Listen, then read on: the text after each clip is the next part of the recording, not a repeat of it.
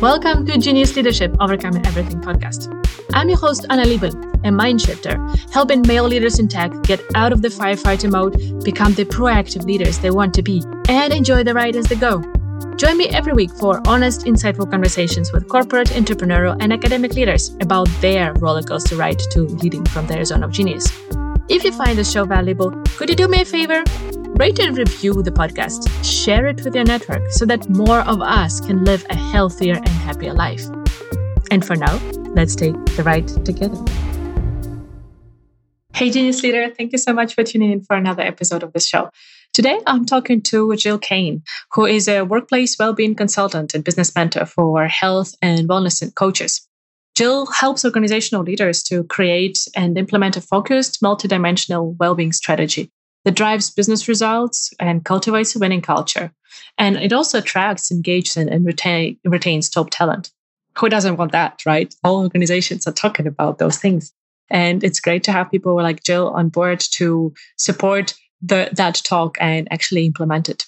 She's following her mission to help corporations integrate well-being into work design while empowering employees to be healthier, happier, and more engaged and fulfilled. And with Jill, we're talking about all things well-being and workplace wellness. We start with the differentiation between the two terms.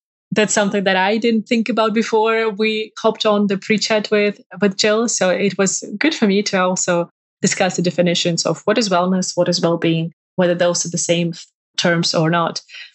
And then we don't go into which organizations should think about it, from which sides of the company or which milestone within the company development. Is it applicable to introduce some kind of workplace wellness programs? What kind of programs that could be? What kind of questions you can ask yourself? And what kind of help could you get to actually implement something that is valuable for you and your employees?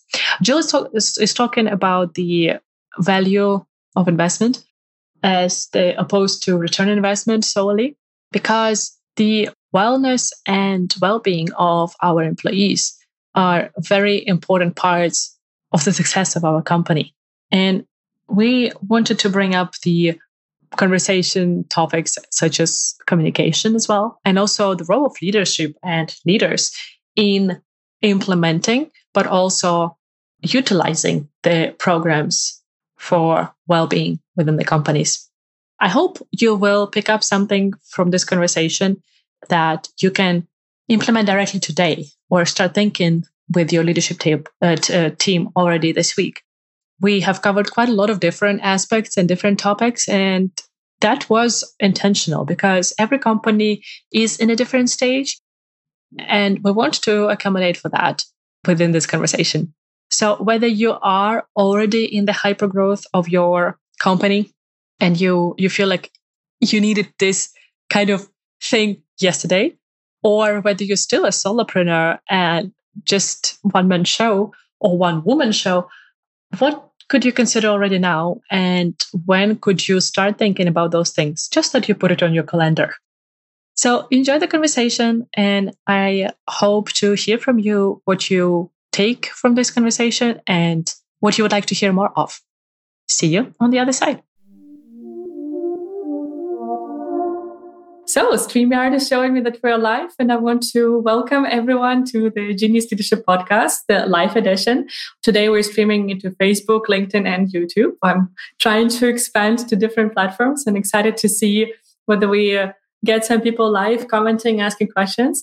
And today we're going to talk about a very interesting topic that a lot of people are hearing about, but I'm not sure everyone understands what we're talking about.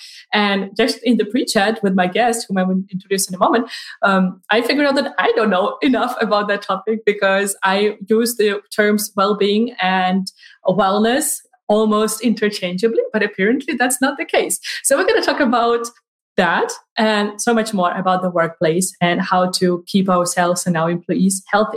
And I'm going to talk about this fascinating topic with Jill Kane, a fellow coach in one of the mastermind groups or networking groups that I'm part of.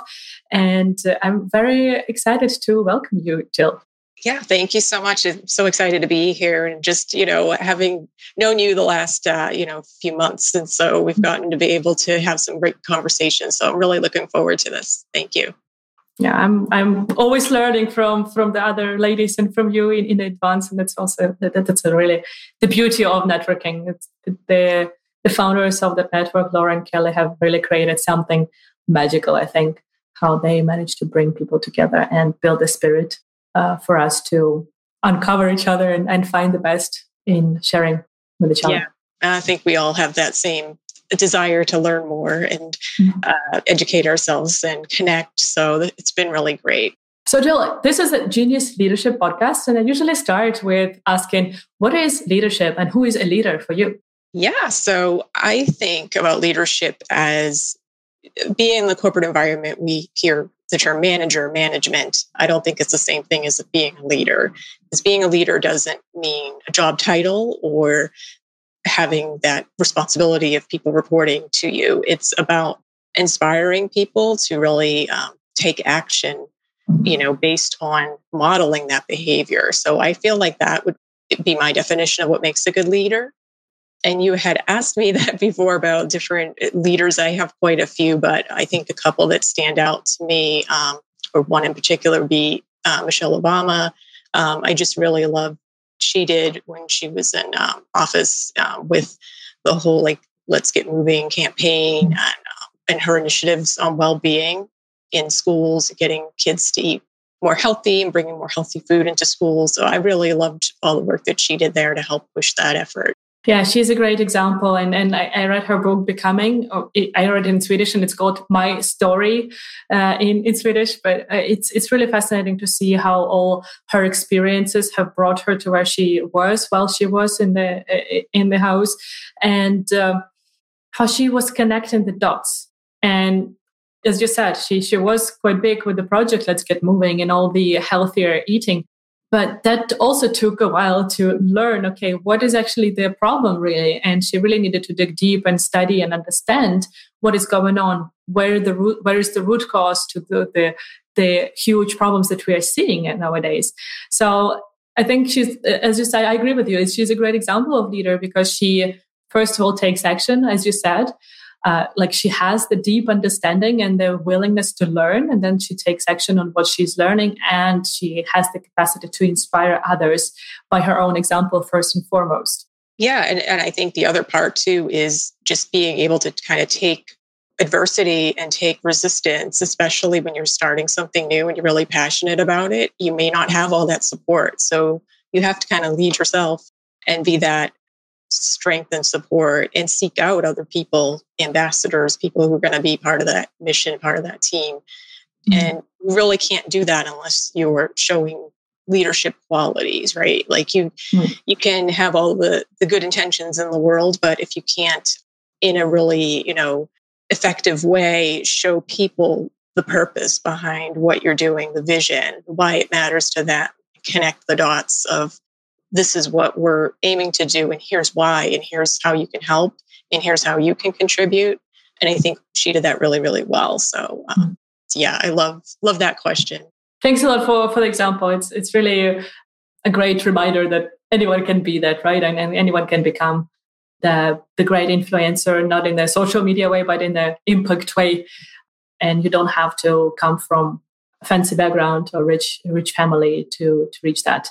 So you said about the great intention, and I think that's a good bridge to the topic that we want to discuss, really. So I want to really start from this definition of what is workplace wellness and what is well-being. So let's just get it straight. What's the difference?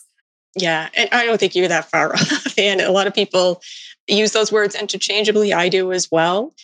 And everybody has different definitions of what wellness is and what well-being is. And I just think from kind of the corporate standpoint, historically, we thought of workplace wellness as more pertaining to the medical health. Keeping health insurance premiums down was really the biggest driver of why that started getting traction and attention. The physical health aspects of it have always been really at the forefront.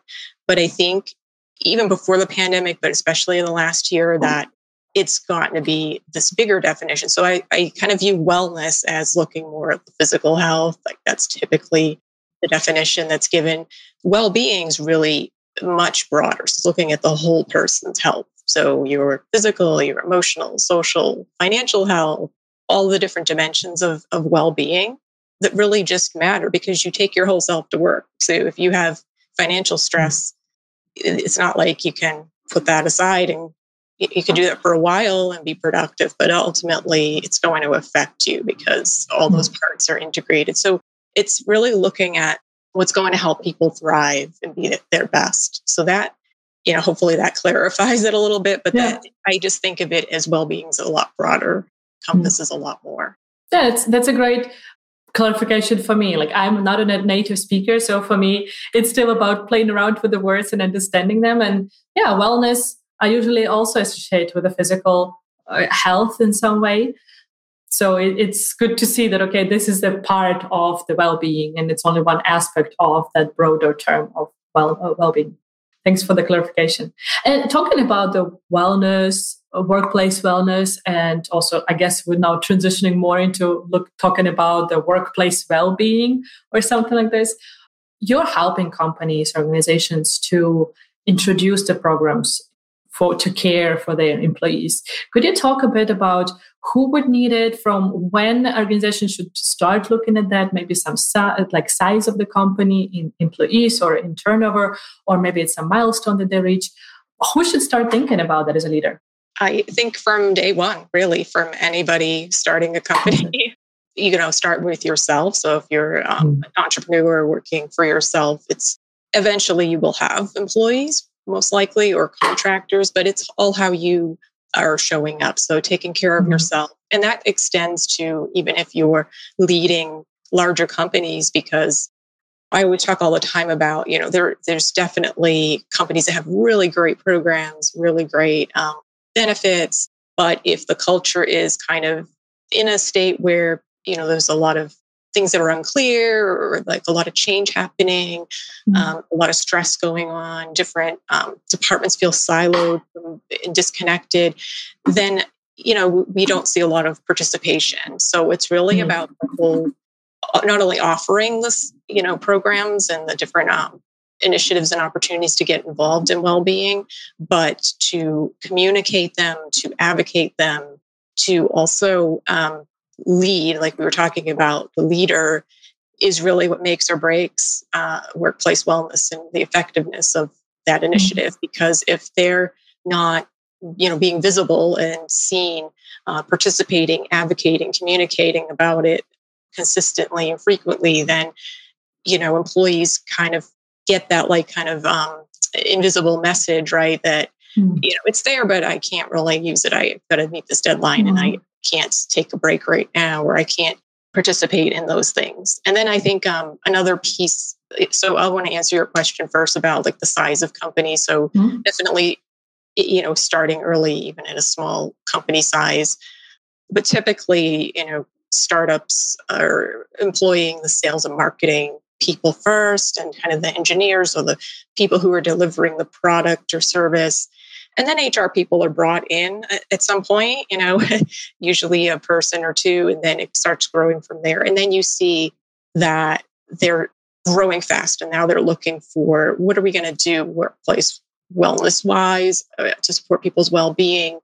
And I think that it could be anywhere from, 20 employees, 50 employees. That's where we're going to start seeing those questions come up. And then, from there, I think it just continues to grow. The other piece of that, I think, is that this idea about workplace wellness, and I look at like kind of before and after. So it originally is kind of thought of as a set of programs or a set of benefits, a set of services. And it's this kind of entity, this thing that you do alongside work.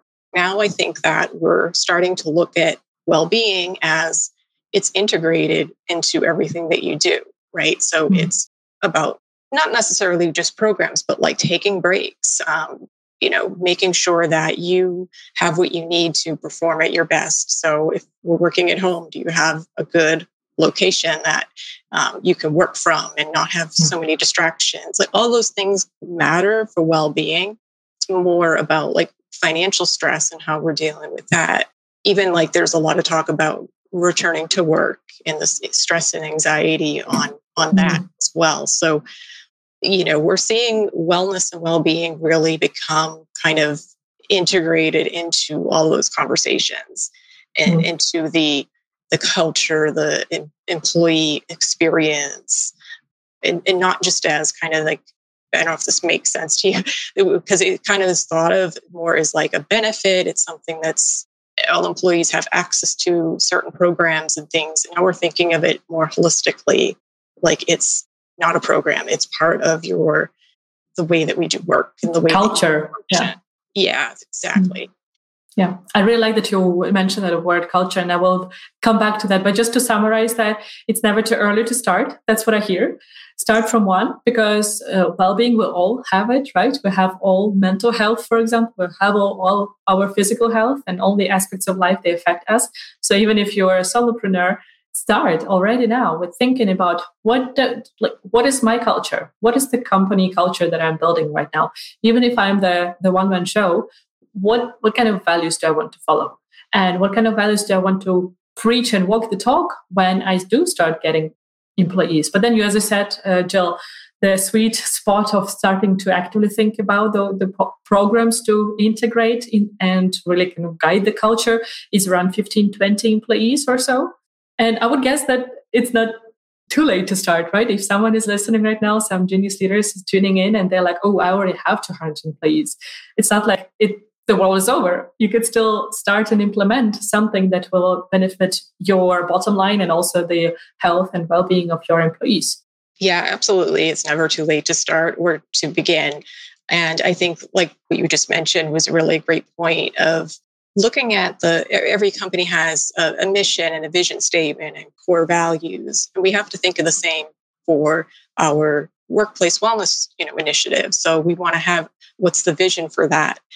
What kind of, culture do we want to have? We would want to be really intentional about designing programs and policies and, just ways of working that are going to help facilitate embodying that vision. So I think a lot of times it's go to the health insurance provider, see what programs they have and pick from a menu and kind of implement, which can be fine too, because you are, if you're looking at employee survey data and health claim data and seeing what the needs are and kind of matching up to programs that are offered, that's great, but I think that it continues to evolve. So that can be a great place to start.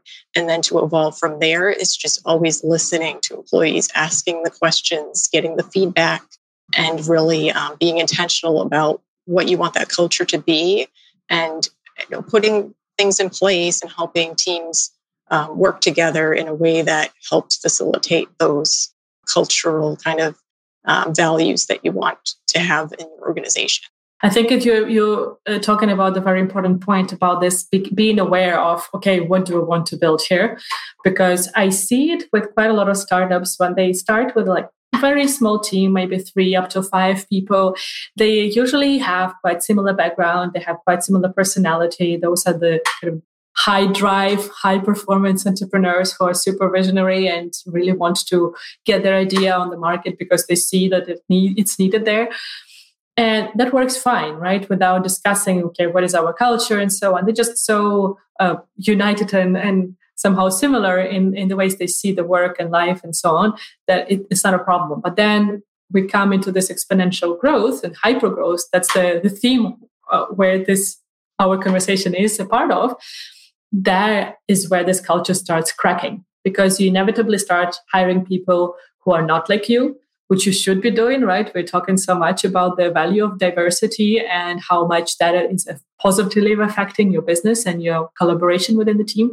But that means that people start thinking differently, or you start employing people who are thinking differently, who are maybe prioritizing different things. And it's so important to be aware of, okay, what do we want to keep? What do we want to be flexible with so that we can actually accommodate for all these differences that we are getting into the team and actually create synergies between those differences and not create conflicts based on them. So how could people actually start thinking about those things? What kind of questions can you ask yourself as a leader, Jill, so that you start getting the right answers. Let's say it that way. Yeah, I think that you're absolutely right. Like when companies start, they're employing people just like them, or they're starting based on they went to college together, they had a great idea of a product or service they want to offer, and they start kind of with your friends and with the people and you've kind of done some work with. And so there's a lot of like-mindedness. And then eventually, inevitably, you're going to hire people that have different skill sets, have different backgrounds. And you do want to do that because obviously that is what will help your company grow, because you're typically serving all customers and they're all different personalities and backgrounds. So I think one of the key things there is really looking at training managers, really helping managers with their soft skills, with their, being able to really engage, especially right now with remote teams, but in general, just engaging with their teams and really being able to give feedback, evaluate, and delegate, and really kind of work in a way that works for that manager and that team. And I think that can look different for different managers and different teams. And, they have different kind of goals and work styles. And just having that awareness, I think there's a lot to be said for just being aware, even if you don't know the right answer or you don't have experience working with the different cultures or with different kind of people on different backgrounds or different skill sets or have kind of different thoughts about things. I think it's having the awareness and just the ability to listen, to ask good questions, and to really be able to take and give that feedback too. And again, that kind of ties into well-being too, because then you're helping the team enable them to be high performers and work their best. And really, you can't have that conversation about well-being and wellness without talking about that too. Like a lot of it is driven by, we want to attract and retain high quality top talent. We want to have high performers and people really engaged. And if you want all of those things, that's great, but you have to start with their foundation has to be well-being. Well-being has to be in place. And if they're overworked, overstressed, the communication is poor, or there's disconnects, then there's going to start becoming cracks in the foundation there. Yeah, for sure. And just as you said, leaders are essential and instrumental in this process. As you said, you can have the best programs and processes implemented in your organization on paper, but if the leaders don't follow them, if the leaders are not the ambassadors of those, then they're just a waste of the resources within the company, because people do as we do as leaders, not as we say. And I've had so many examples, both good and bad ones, of that. And it's very important to understand that you as a leader have to be the first promoter of the things that you have implemented, and you have to be the first user of them and really implement them and showcase that, hey guys, this is important for us as a company. This is important for me as a leader that you take care of this or like use those benefits, because we want you to be healthy. We want you to stay sustainable and perform in a good way without sacrificing any area of your life. Yeah. And I think that it goes to, again, using the programs is great, but also enabling them to have well-being in other areas. So the social connection's been a huge piece over the last year, right? So how do we enable that peer-to-peer support? So I know companies have instituted like employee resource groups. So these are employees that kind of come together over a common interest or common kind of life stage. So we have DE&I, ERG. We have one that's focused on working parents and caregivers. So even if they're just coming together once a month virtually to just network and say, here's what I'm dealing with. Are your kids still at home working, doing schoolwork, and just sharing those ideas, even if we're not able to always give tips, it's just great to have somebody else who understands, and you're not alone. I think that's a big part of it too, because we all assume we're the only one going through something, and that's never the case. And so I think that really goes a long way in figuring out, as a leader, these are the mechanisms you can put in place. So it's about showing up in so many different ways. And not only the leader may be participating in some of the programs, putting in place some of these mechanisms that help enable their teams to really have that well-being and have that connection. Another kind of thing example of leadership in how that looks in terms of how they are enabling employees to really come together and work in a more effective way. So I think it's just, asking those questions. Another thing I thought of is that in the last year, so the company I work for, they're really great on communication, and even just having your CEO, your leadership team put out videos, put out messages that, throughout the last year, just to say, we don't know what's going on. We don't have the answers, but we're here. We care about you. And here are, some resources we want to share with you, or, even just sharing like what's going on in their personal life and what they're up to. Like, you get that connection and you don't feel so isolated. As isolation, even if you are in a household filled with kids and people, still you have that like lack of connection with the workplace, with your colleagues you saw face to face and have coffee with. And so you don't have that now. And so it's really, really important just to have those little touch points and those little moments to put in place that really, people don't think of that as well-being, but that is part of it. It's part of that communication and how they're showing up. Hey, Genius Leader, I'm chiming in here quickly to ask you to do one thing for me.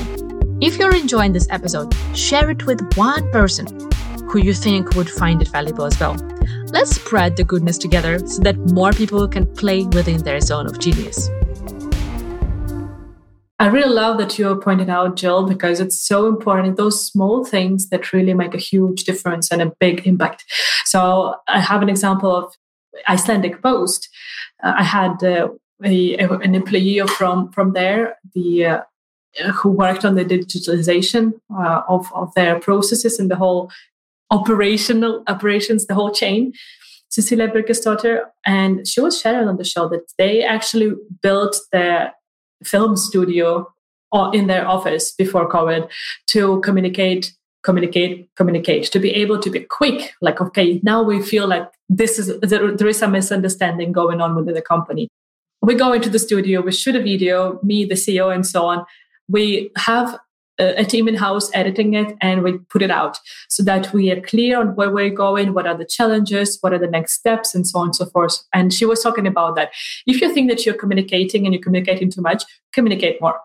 And people, it was a live event, and people asked her, like, okay, which channels are you usually using? And she's like, both internal and external. So she's like, a big part of our transformation was actually going on the national media and getting the coverage. And it was, of course, for the general population, because everyone is affected by the transformation that's going on within the Icelandic Post. But she said the big part of or the big thought behind that was actually to communicate with our employees, because not everyone is checking the intranet, the workplace, Slack, whatever they would be using. There are post people who are serving the customers, right? They are delivering the packages, they're standing in the post offices and working with the customers, and they're super important for us. They are really important players in the whole transformation.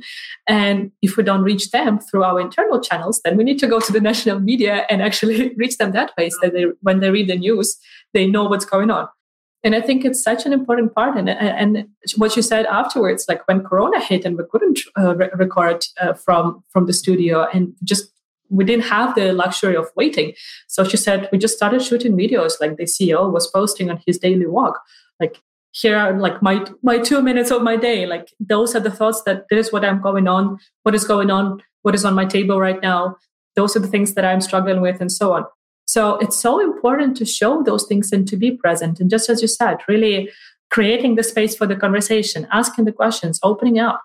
And this makes a whole world of a difference to people, because they see that it's okay to discuss those things. And even if not discuss, if they don't feel open enough to discuss those things, they see that they're supported within their organization, and it's okay to feel those things, to go through those struggles. And as I said, it really makes a huge difference. Yes. And I love that you talked about the communication, because even if you feel like you're communicating too much, it's not, because it takes people sometimes multiple communications before they're ready to open up. And I think that we saw that too, like with the leadership and CEO and just different team members. when people share, it kind of gives everybody else permission to share, right? Mm-hmm. So it may be something personal, or maybe just sharing through an email chain, like pictures of your pet, pictures of your workspace. We did different things like that, but it just helped people feel connected and feel like they were thought of, right? So Mm-hmm. I think that even like CEO taking time on his walk to get a 2-minute message in, that's really great, because it's just showing that level of care. And maybe we don't have all the answers, but here's what I'm going through. And then inviting them to, reply or talk and open up that conversation. And I think that, that also is another piece I wanted to talk about too, was just the mental health conversation, really. And just depending upon the organization, I guess you work for, but being, in a more healthcare and health related environment, the conversation was kind of already there, but it kind of gave that permission for more people to feel comfortable and just take that mental health day, take that time, take that break, ask for what you need, versus just trying to struggle and get through it and grind through your workday and kind of not show anybody what's going on. I think when leadership is showing those little moments, and even having little huddles and conversations about that, it gives other people permission to feel like, even if they aren't sharing, they're thought of. They know that there's a connection point, there's a bridge, right? If they have an invitation to share or to connect with that leader or with other people on their team if they need that support. So I'm hopeful that will continue, and that will just continue to expand throughout more organizations well after this year, because I think that we can't go back to what it was before. So that's one of the positive, I guess, the bright spots I've seen really come out of the last year, is that whole willingness to have the conversation and more opportunities to create those spaces for those conversations to happen. Yeah, definitely. It's good to see the beautiful moments of this tough year, for sure. Talking about multiplying, scaling the implementation of these programs, where should our listeners and viewers start, Jill? If they're listening and watching us and thinking like, this is something we need within my organization, where do they start? Whom do they go to? Who in their company should be involved? What kind of questions do they need to discuss internally? Guide us through the process at least a bit. Yeah, so I think it would look different depending on the size of the company. So if you're pretty small, only a few employees, it's really just talking to those employees about what they need and putting maybe some programs in place and bringing in some different benefits addressing the different dimensions of well-being for those employees. So really to start, it's kind of a lot of companies will lean on their health insurance provider for those services, or they'll kind of look at what they're currently doing and bring in vendors. And that's kind of how usually a lot of workplace wellness starts. Mm-hmm. But if you have more employees and you're really looking to make this a part of your culture, I think it really is kind of like what my process is, kind of going through 5 different stages. So the first stage is really helping the leadership team and your organization come up with their vision and their mission and their defined approach towards well-being, what they want this to look like. So they have a roadmap, they have a vision and a plan, right? Before we even do anything, let's just decide, what are your company culture values, and what do you want your current and future employees to experience at work, and really be thoughtful and planful and intentional about designing that. And then from there, it's really about kind of road mapping out a 1-year plan, what programs and policies, what kind of things do we need to put in place today to get those results. And then the communication piece I mentioned, I think there's definitely got to be a plan for that. And I think that not only within the workplace wellness kind of committee, but also connecting, you got to connect with your HR people, with your internal communications people, with the leadership. So ideally, like as a consultant coming in, I'm helping this get off the ground, but really want the company to have a team in place. You want to have a wellness committee. You want to have somebody leading this so that it can continue evolving and growing as you're going on year 1, year 2, and beyond. So you want to have people who I call like wellness champions, so people throughout the company in different departments, ideally different levels of leadership, different levels of roles in the company. So you get different perspectives and have them meet regularly and talk about what are the concerns, what are the things that we need to put in place. So getting that feedback, I do a lot of work on assessing, through surveys, through focus groups, through interviews, just getting the top concerns, the top kind of priorities in the well-being areas. Like, what are the top 3 things you want to work on this year? And looking also at, if you have it available, like health claim data. So it might show, if you have a huge organization with different locations, one location may need more education on diabetes management, and another may need something else. So we want to be really planful of, it's not a one size fits all if you have a large organization, but each location can have their own little team that's kind of managing and really on the ground floor hearing those concerns, so we can be really responsive. So it's a whole initiative where you really got to get in there with that company and understand their values, what's different location to location, how diverse your workforce is. It's going to come into play as well. And then develop a plan and then help enable and train people within the company to carry that on. And then finally, evaluating. So I like to do at the end of the year, kind of evaluate, not only checking the box, how many people downloaded the app and used it and how many people logged into this program, but what are their feedback? What feedback have we heard from people on the things that we offered? What prohibited them from participating? Did they feel like they could participate? Was it just too challenging? And of course, this last year, surprisingly, participation and utilization was up for like fitness classes online and for like some of the mental health services. So that's positive. But I think, again, it will change year to year depending upon what's going on. So you have to do these evaluations at least once a year to really say, are these programs still relevant? Do we need to bring in something new next year? And I think that what I've seen is a lot of companies will have HR people that may bring in vendors to kind of do this work, but then they come, they do it, and then they go. So they don't have that long-term plan in place, enabling them to continue this process year after year. So that's kind of where I would come in and help, the company really get set up for the long-term success, especially if they're growing really fast and adding a lot of employees. As you're adding employees, you really want to be planful about that employee experience you want them to have. And the more that we can get ahead of that and start early, the better you'll be, for sure. I'd love to emphasize a couple of things you said. First, when you come on board, you actually start with why, right? What Simon Sinek is talking about, start with why.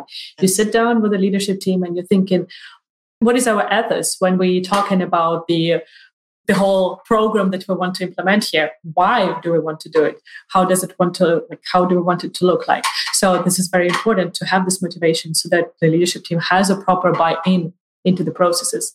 Second thing I thought was good that you mentioned that you're coming in, right? And you're saying that you're doing a lot of investigation. You're like gathering data. And I think it's good to get people like you, external ones, who can ask different kind of questions. Because quite often we don't know what we don't know, right? And we have a diverse team of the wellness champions sitting there and discussing things, we're sharing the company, we're sharing the issues, and we might still be too unified in some background ways of ours, so that we don't notice some obvious things, obvious for an outsider, but for us, those just don't cross our mind. And you can come in, for example, and find those low-hanging fruit that companies can implement, for example, and really make a difference for the well-being of their employees.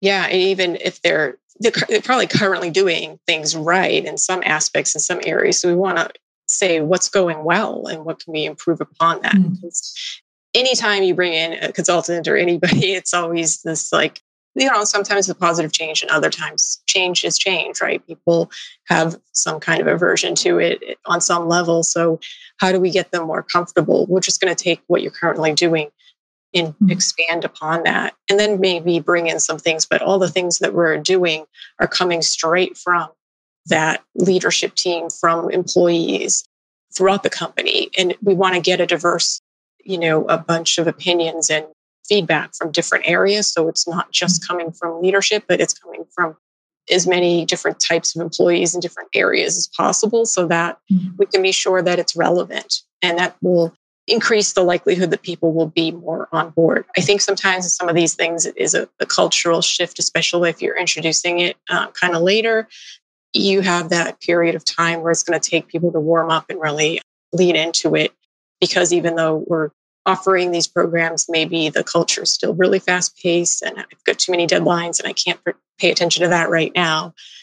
But it will shift. It's got to come from the top as well. But yeah, definitely, I think there is a huge, huge piece of it up front about setting that vision and the mission, getting that information and feedback directly from the workforce, from the employees, and getting the quantitative data from, as many sources as possible. If there are other programs that have run in the past, how many participated, what were the results like, and that kind of stuff. So you can get some numbers from maybe the health insurance company, but ultimately it's also going to be that qualitative data, that feedback directly from employees, and giving them a channel to communicate directly to the vendor, like an outside vendor, anonymously, because there could be things they don't want to share that through their manager, right? So that's going to get a really great overview to implement something that's going to be really relevant and really important and really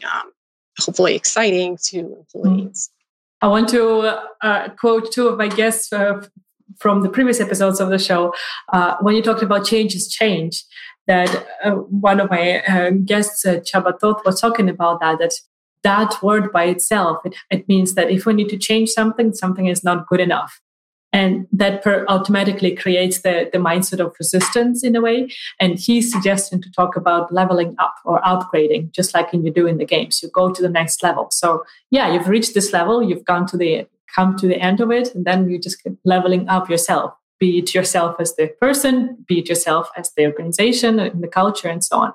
And the second thing you said about that sometimes it's hard to find time and it's too busy and we can't focus on that. There, I think we again need to tap into the why of us as an organization and the culture that we want to build. Because if the wellness and well-being are not the priorities, what is? And here I want to quote one of my clients, Daniel Carson, who was on the show, and he was saying about that. If you want to start developing yourself next week or in 3 weeks or in 3 months, because then it will be better with your schedule, he's like, the chances are like super low that your calendar will look differently next week or in 3 weeks or in 3 months. And you just need to put the stick in the ground and really decide, this is important for me and I need to find time in my calendar to do so. And it's very important to identify what are those non-negotiables for you as the person, as the leader, as the organization that you want to have and you want to live by. And if well-being is one of those things that you for example, say in your values for organization that our employees are important for us, then I don't see any other way that rather than well-being being one of the priorities that is non-negotiable for the whole organization. Yeah, absolutely. I mean, it's the foundation. They can't perform their best if they're not taking care of that first. So it all ties in together, I think, and again, with change, I think all organizations go through change, whether it's, growing through acquisitions or they're downsizing or expanding. Employees are coming and going. There's always change going on with your individual role, with the whole company as a whole. So it's being comfortable with that, but also I think what really has helped, and just over my experience in 20 years in HR, is just the communication. When there's high communication, even if there aren't always answers, just having constant communication really helps, because what it does is takes away some of the uncertainty. It takes away some of that. People aren't getting answers. They're going to invent their own. And then other people will hear that and say, is that true? And, so before you know it, there's a lot of misconceptions going around. So I think that it's really important to focus on the change in that respect.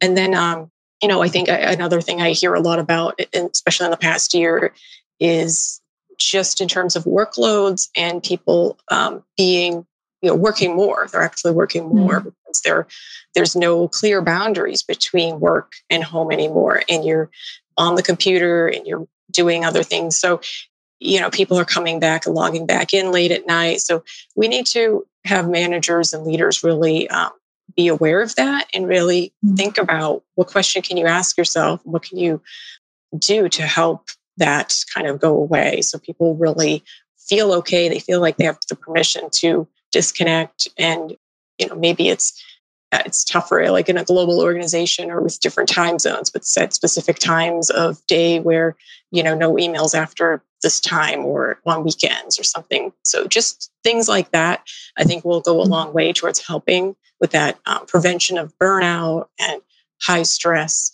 So I think that leadership's role is not only enabling the programs, but just showing and modeling that example and putting those resources and mechanisms in place that are really going to help enable people to take care of their well-being. And it's tough. I'll be super honest. I'm guilty of that at the moment. I always was about promoting the time to wind down in the evening and so on and so forth. And nowadays, more and more often, I found myself checking my messages on LinkedIn and so on, because that kind of substituted other social media for me. Instead of going and scrolling to Instagram, for example, I'd rather go and check out my messages for LinkedIn. And I know that it's not an optimal way. And we're discussing it with some partners of mine, the people with whom I'm masterminding, and with my team. How can I improve it? How can they hold me accountable and so on? Because my business is a baby of mine, and it's so difficult to really log out completely and check out. And what I was quite good at before in the corporate space, I'm struggling with at the moment as an entrepreneur and a small business owner. So sometimes you will have those challenges. And then it's, as we discussed earlier, it's good to have the space to bring those topics up and to discuss them, to speak up and say, hey, this is my challenge now. And especially if you are the solopreneur, I have a small team who are working part-time for me. So I'm not completely alone in my business, but that's the thing. Whom could you engage, even if it's not someone within your organization, with whom you can discuss those things and really keep the things that are important for you on top of the mind and really act accordingly. And talking about challenges, Jill, this is something I would like to ask you.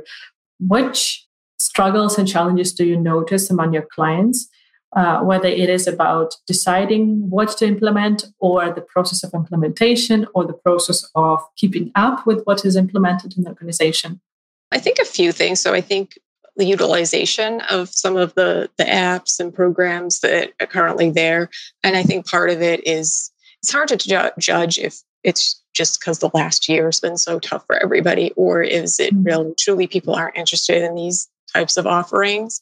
So I think that's one challenge, is kind of understanding that a bit. And I think in general, it's always been a challenge to measure well-being, measure what's been effective. Even just deciding what do we measure has been a challenge, and how we do that, because they're showing up in ways that you can't necessarily always put a number to. So productivity and feeling better, so some of these things you can't put a number to, but we know that it's important. It's overall going to impact the overall organization. So I think that that's always been a challenge, and I think that will continue to be a challenge. But I think it is becoming, at least in this kind of local area, I feel like there's more of a understanding that wellness. So initially there was a lot of conversation on what's the ROI, what's the return on investment, the money piece of it. And while we still know that there is a cost to certain things, that, there's a value return, right? That's even greater that we can imagine. So I think that there's more of a understanding amongst leadership that is the case, that it's not a cost that's sunk, that's going to just, not produce any relevant benefits. It ultimately will. And I think that depending upon the area that you're in too, we're in a very competitive job market. So there's a lot of emphasis on companies wanting to be a best place to work and wanting to really attract the best people, because they have so many options right now. They could go anywhere. So you really have to emphasize the importance of well-being, the importance of, putting things in place that employees care about, if you want to keep those employees engaged and around. And again, it goes beyond the physical, like it's the career growth. Like, do I have an opportunity to continue to grow in my career, which we're seeing is even more on the top of the minds of the younger generations. They want the career growth. They want more opportunities to take on different types of work that interest them. So do we have something in place that's going to accommodate that? So just being in HR, I think that I kind of tend to think of all the different areas within HR and how well-being plays a part, because it's just so interconnected within so much of the company. And there's so much of the talk about employee experience. So this idea of, we talk about customer experience. We talk about how we want our customers to feel and all the things we put in place for customers. So it's kind of that same thinking, but applied to employees.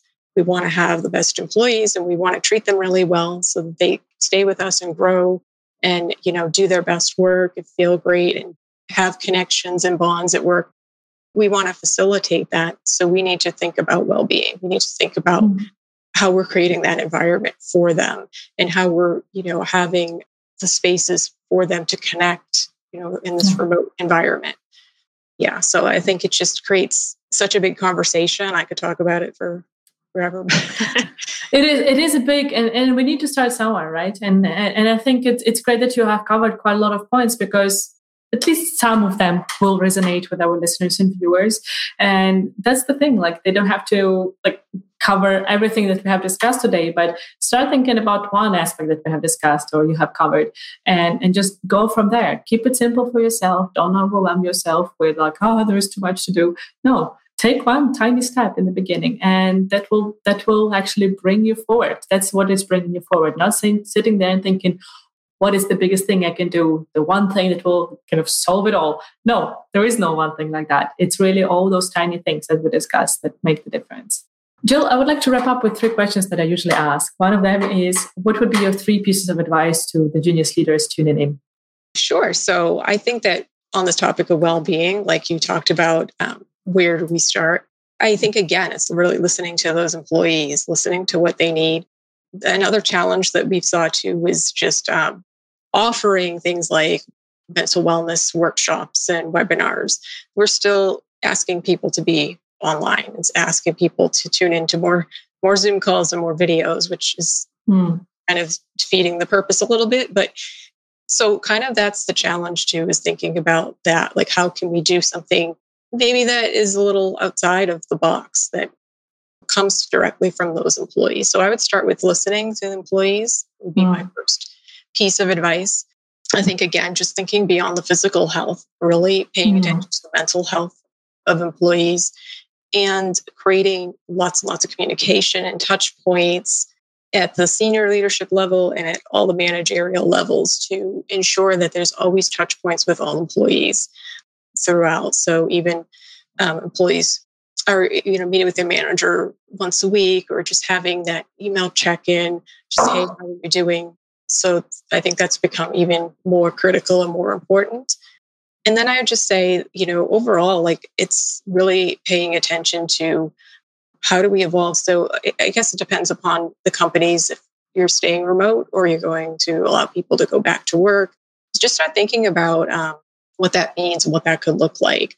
I think a lot of companies who are planning to have some employees go back to work have already put plans in place for that. I had a conversation earlier about one kind of interesting thing, which was that some employees have had babies during the pandemic, or I know so many who've gotten pets during the pandemic. And, those babies and pets, they only know that you're home all the time, 24/7 with them. And if you're going back to the office, they're going to have to adjust as well. So it's just things to think about that we typically never had to think about before, that you want to be thinking about your particular employees and their life stages and what they're going to need the most in terms of bringing them back to the office or allowing them to continue to work remotely. How can you set them up for success? So I think that's going to be the biggest piece to focus on probably over the next year, is how do we continue to help people? Because after a year plus of doing this, people are at the point of just beyond burnout, beyond frustration, and just, we're in a different place now. And I think it depends, again, geographically where we are. we're seeing people going back to work. Some people are talking about that they're going back to work soon. So really just taking into consideration what that means for people and that they're going to have some fears and anxieties and some concerns around that because they haven't had to do it in over a year. So how can we really address that up front?